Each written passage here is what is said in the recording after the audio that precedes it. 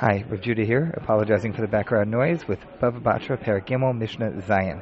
Picking up on the end of the prior Mishnah, where we discussed issues of people looking into someone's yard, this notion of hezek re'iyah has come up here and there, the damage caused by somebody looking in and violating privacy. Mishnah says, "Lo yiftach adam chalonotav l'chatzer shutfin." If you have a shared courtyard, you're not allowed to to create windows from your house into that shared courtyard because you could be looking into someone else's space.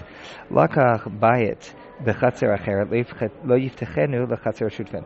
Let's say you buy another house in a nearby courtyard. You can't break through the walls to create a walkway from the courtyard of one of your houses to the courtyard of one of your other houses, because this creates a walkway that lots of people will use, and the people in the original courtyard didn't bargain for having all these other people walking through their yard to get to the second place. You created a shortcut that now will be a public shortcut. Bana aliyah agabe beito lo yiftechena l'chatzer shutfin. If you decide to build another floor onto your house and rent it out to people, so you can't create direct access from that upstairs apartment into the courtyard because the members of the courtyard didn't agree to have other people walking through to get to an additional unit.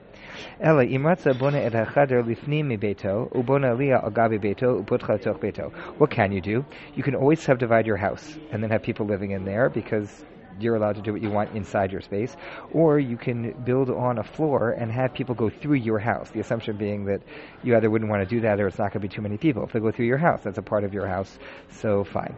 Lo yiftach adam l'chatzer hashutfen petach keneged petach v'chalon keneged chalon.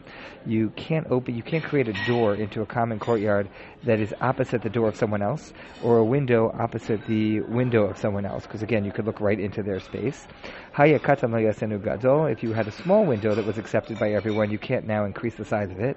Echad lo yasenu shnayim. If you had one door or one window, you're not allowed to make it now into two, again, without public permission. Even if the first was permitted, you can't now add on to it.